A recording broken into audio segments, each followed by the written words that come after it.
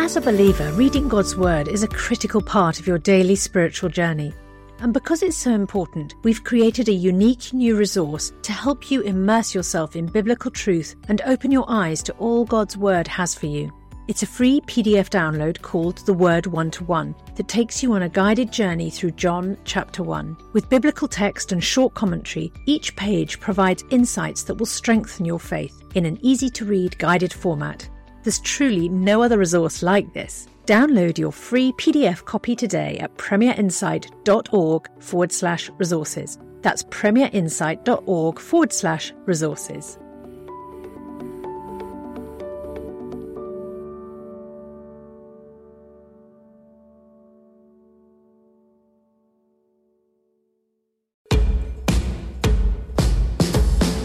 Understand, defend, and share your faith with confidence.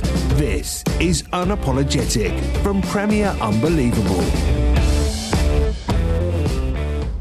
Do you want to be more confident in your faith? Well, I've got a show for you right here that will definitely help. Unapologetic, it's bite-sized shows and conversations every week to help you in your journey. I'm Justin Briley. I head up the Theology and Apologetics Ministry for Premier Unbelievable. It includes this show. Do let others know about it. Rate and review us in your podcast provider. It helps others to discover it as well. Well, today I'm talking to legendary apologist Lee Strobel. He rose to prominence, of course, for The Case for Christ, the book about his search as an atheist journalist for the truth about Jesus and the resurrection, a journey that eventually led him to faith. And since then, Lee has published many more journalistic-style Case for books, his most recent being The Case for Heaven, which, as you'll hear, has recently been turned into a video documentary at thecaseforheavenmovie.com. You can find a link to the movie with the show notes and, of course, links to our own website, premierunbelievable.com. You can subscribe there for more updates, for bonus content, and you can even support us so we can bring you more conversations like this. So for now, enjoy this conversation with Lee Strobel on the soul, near-death experiences, and the case for heaven.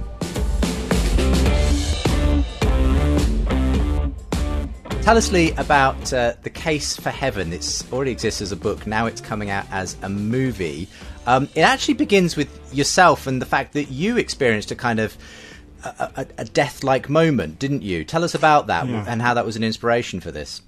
Yeah, I kind of call it a brush with death. My wife found me unconscious on the bedroom floor. She called an ambulance.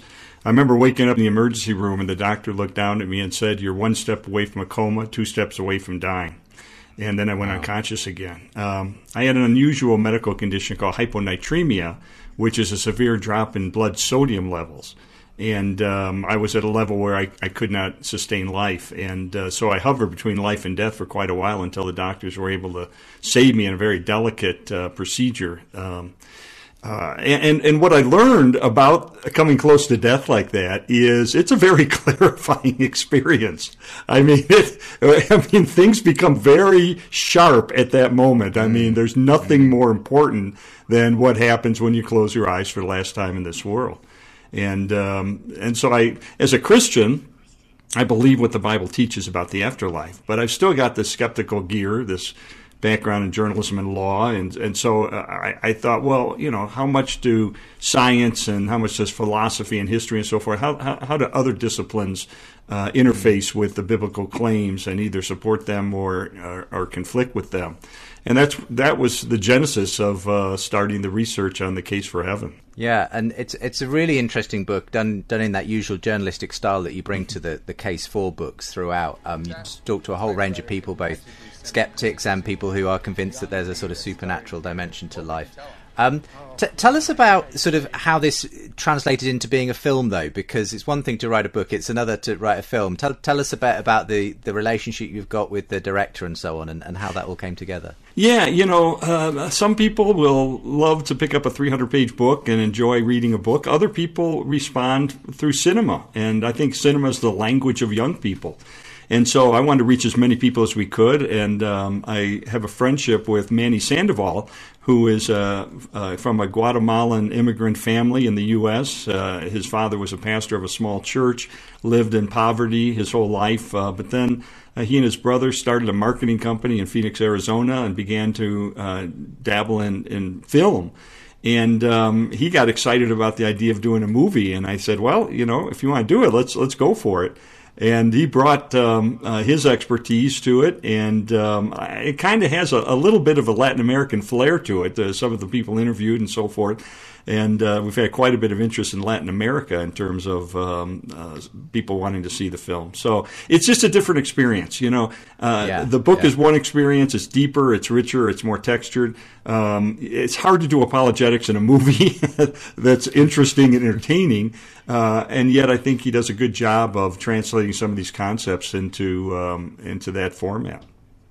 Yeah, and it's certainly not your arid kind of talking heads movie. It's very kind of it's very engaging, isn't it? It's very colourful. You're right. When you say documentary, some people will think, 16 millimeter grainy film, black and white, talking heads.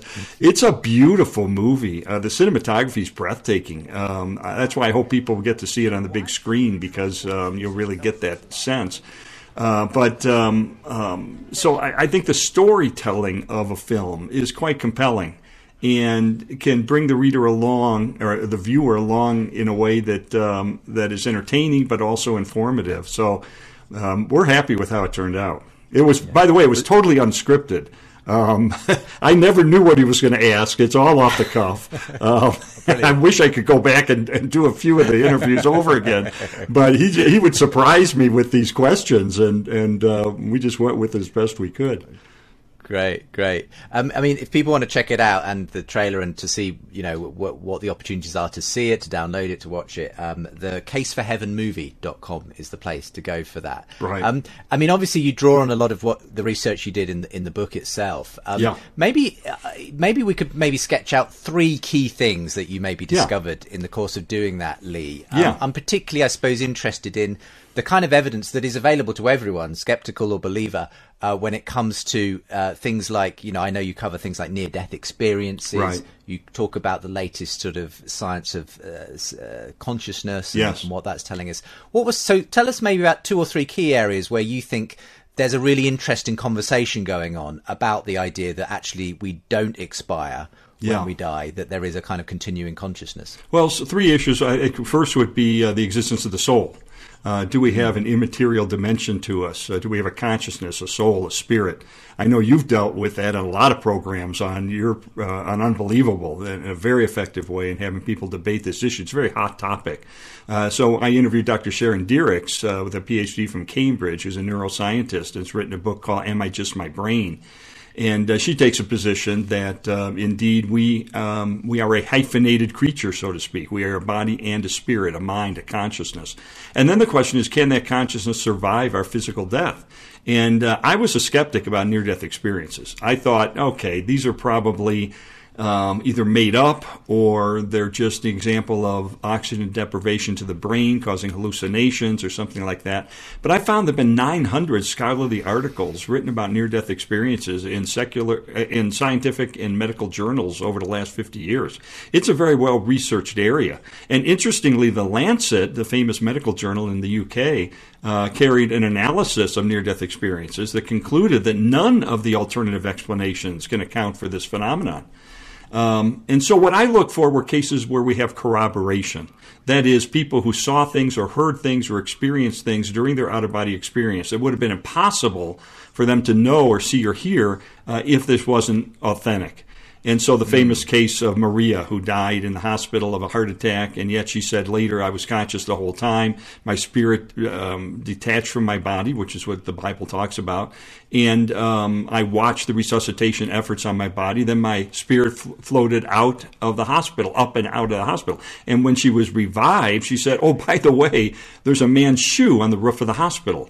It's left-footed. It's dark blue. There's some wear over the little toe, and the shoelace is tucked under the heel. And they go up in the roof of the hospital and they find it just as she had described it. That's the kind of corroboration I was looking for, and I found multiple cases of corroboration, including the case of Vicky Umapeg, who was blind virtually since birth, and yet during her near-death experience, she could see for the first time. She saw people trying to revive her body. She saw plants. She saw birds. And then when she was revived, her blindness returned. Her eyesight disappeared. As one medical researcher said, this is impossible. And I interviewed, interestingly, John Burke, who's a pastor of a Christian church in Austin, Texas, who has researched 1,000 near-death experiences over 30 years. And his conclusion is, if you look at the core of what takes place in a typical near-death experience, not how people interpret it, because people interpret it through their own religious or cultural lens, but if you look at what actually takes place, it is consistent with Christian theology. And he wrote a book called Imagine Heaven, where he backs that up verse by verse. And then the third area I looked at was the resurrection of Jesus. Because if Jesus truly died and was resurrected on the third day, we ought to listen to what he says about the afterlife, because first of all, he experienced it, but secondly, it confirms his identity of being the Son of God. Therefore, we ought to take seriously what he says about the afterlife. And so I look at what is the evidence that indeed he did conquer the grave, which I believe is powerful and persuasive, and then what he says about what the afterlife is like. So those are kind of three areas that the film touches on, and I touch on in the book, as well as some other things. I mean, all of them could be a show in themselves, yes, as you know, Lee. But when it comes to near-death experiences, yeah. I mean, I think some people kind of regard that as a rather kooky area, very subjective. And I think that's partly because there has been, sadly enough, some particular instances of Christian published books That's which right. have turned out to be in some way false or Right. simply, overblown and so on. Yeah. So people, I think, approach this with caution, don't Yes. they? So what do you say to those particular cases which don't seem to point in the direction of something true?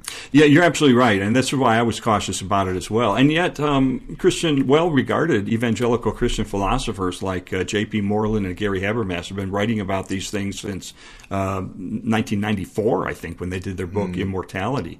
So I think it's an area worthy of research, and the key to me is those cases where we do have this kind of corroboration. Because people have made up stories. And so I wasn't interested if someone says, I died, I met Jesus, he's 5'10", he's a nice guy. I don't know if that's true. I can't corroborate that. But when somebody, for instance, one woman who died in the aftermath of an abortion and later came back, was revived, she said, by the way, on the ceiling fan in the emergency room of the hospital, on the top of the blade, there's a red sticker. And no way she could have seen that from where she was in the hospital room. They got a ladder, they went up, and they looked, and sure enough, there it was exactly as she had said, because her spirit had separated, and she was looking at from that unusual vantage point. So, the Bible talks about this intermediate state. The Apostle Paul said to be absent from the body, to be present with the Lord. Jesus said to the repentant criminal on the cross, today you'll be with me in paradise, which suggests that there's two aspects to the Christian afterlife. One is the intermediate state, which is when we die, our soul separates from our body. We either go into the presence of the Lord if we're followers of Christ, or we're separated from Him. And then the second phase comes at the consummation of history, when Jesus returns, when we're reunited with our now resurrected bodies, when we go through final judgment and then spend eternity in a very physical place, whether heaven or hell. So these near-death experiences tend to be confirming of this idea that our spirit, our soul separates. Now, it is important to remember that these people who have near-death experiences are not irreversibly dead. They're clinically dead. Some of them are on the way to the morgue. They've been declared dead. This one woman woke up on the way to the morgue, and when they questioned her, she was able to describe the conversations that happened in the emergency room after she had passed. So they're clinically dead. They have zero brain waves. They have one woman had every drop of blood drained from her head in preparation for some highly unusual surgery, and yet she had these experiences and saw these things that were that she could confirm. But they're not irreversibly dead. They're coming back. So that's something we have to keep in mind in these cases. One of the most fascinating cases was a 7-year-old girl named Katie, who was found face down in a YMCA swimming pool. She had drowned. Her brain had massive swelling. She had zero brain waves. She was declared dead. She had no breathing for 20 minutes. I mean, no heartbeat for 20 minutes. Now, ultimately, she did survive. But during that period where they were keeping her body alive, just trying to figure out what to do, she said, I was conscious the whole time. And the doctors were very skeptical, so they said, well, okay, how about this? She's 7 years old. We gave her some crayons and a piece of paper and said, why don't you draw for us the emergency room where you were taken when you were unconscious, and she was able to place everything in that drawing the way it is in the emergency room. And then she said one night, while my body was being kept alive in the hospital and my parents visited me, I followed my parents home. And she was able to describe what they had for dinner that night, what her brother played with on his bedroom floor, what toys he was playing with, what song her sister was singing to her Barbie doll that she was combing its hair, where her father was sitting in the living room, and what clothing they were wearing, all of which checked out. In fact, one study of nearly 100 near-death experiences where people made these kind of verifiable observations, a remarkable 92% were absolutely accurate, another 6% were almost perfectly accurate. So that's a 98% accuracy rate. So this is really significant stuff that I believe deserves further investigation. You're listening to Unapologetic from Premier Unbelievable.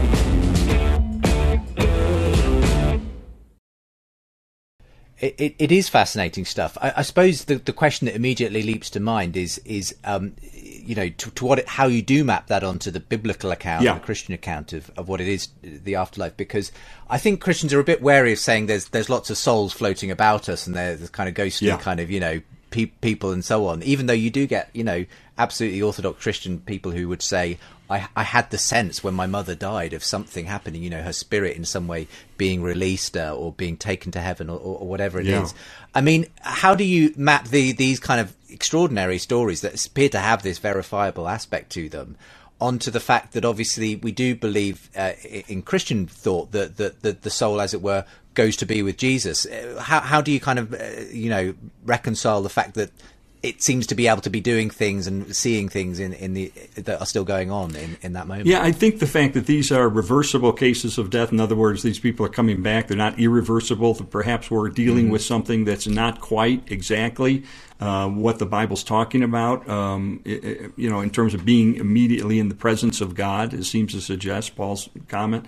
And Jesus' comment. So there is some ambiguity there in terms of what this represents. However, I think at a minimum, and I take a minimalist approach. I don't base my theology on near-death experiences.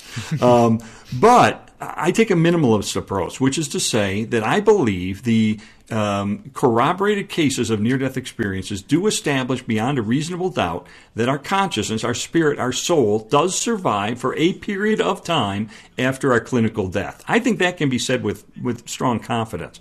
Now, and I think that it's consistent with Christian theology. I think what you sometimes get, interestingly, is people who have an experience like this who view it through a different lens and interpret it differently. Also, 23% of the cases are not positive cases. They're horrific cases. They're horrible cases. They're cases where people experience tremendous trauma. I think of Howard Storm, who we interview in the film. Howard Storm was an atheist. He was an art professor and a chairman of the art department at a secular university, tenured position.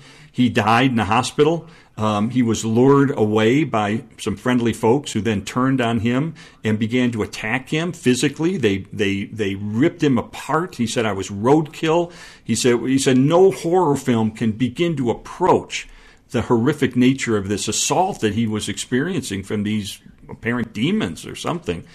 And he called out to Jesus in the midst of that, and Jesus rescued him from that. This was so real to him, so life-changing, that when he was revived, he not only renounced his atheism, he not only resigned his tenured position at the university, he not only became a Christian, but he became an ordained minister and is now pastor of a small church in a town of 20,000 people in Kentucky. It changed his life forever. These are real experiences. The other thing that's interesting is John Burke, in his research for his book, and as I say, I interviewed him for my book and for the movie, really focused on people who had a lot to lose by claiming they had near-death experiences. These are not people who've written books. These are not people who've profited from it. These are airline pilots. These are bank presidents. These are business executives who have a lot to lose because people think, are you a little crazy? You really think this happened? And so I think that adds a little bit of more credibility than people who go out and write a best-selling book about things that are unverified. Just as we close the interview, and again, I do urge anyone watching or listening to go and check out the movie itself. The website again is thecaseforheavenmovie.com. How do you tend, and how would you encourage Christians to use this kind of apologetic when it comes to engaging with friends who may be skeptical? I think the advantage in a way is that, unlike some subjects, lots of people at least have an opinion about heaven, don't they? You know, it's very still current in our current culture. Yes. And in fact, many people kind of just assume that there is a heaven or there's some kind of afterlife, even if they only have a very vague notion of what that might mean. So where would you advise people to begin with when it comes to using this to begin a conversation on faith with someone that ultimately leads them not just to, some sort of mystical view of heaven, but to Jesus Christ himself? Well, I really do believe that in light of the pandemic, which has gripped the globe over the last couple of years, this is a more relevant topic than ever. That getting into a conversation with a non-believer about death and the afterlife is very easy these days. My wife and I were at a restaurant, and the waitress, a young woman named Cameron, all of a sudden began to cry. And we said, "What's wrong?" And she said, "Oh, I'm so sorry. I almost didn't come into work today. We just lost a family member to COVID." And I thought, here's a young woman, 18 years old or so, and had never thought about death before. Why should she? She's got her whole life ahead of her. But now death has come knocking on her family's door, and you could see the anxiety and the apprehension in her eyes. And so I think, in America, 29% of people know someone who's died during the pandemic. I lost my brother, my older brother, in the pandemic.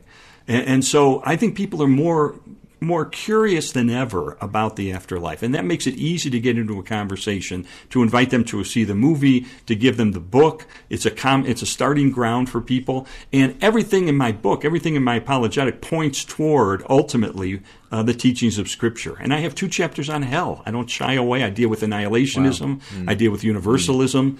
I deal with the possibility of post-mortem conversion. So I delve into those areas as well. I have a chapter on reincarnation that looks at, why don't I believe in reincarnation?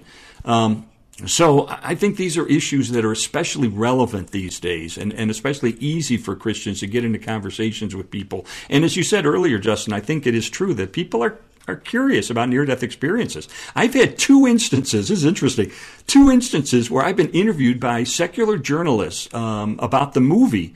And as an aside later, they tell me, "Oh yeah, my dad had a near-death experience exactly like that."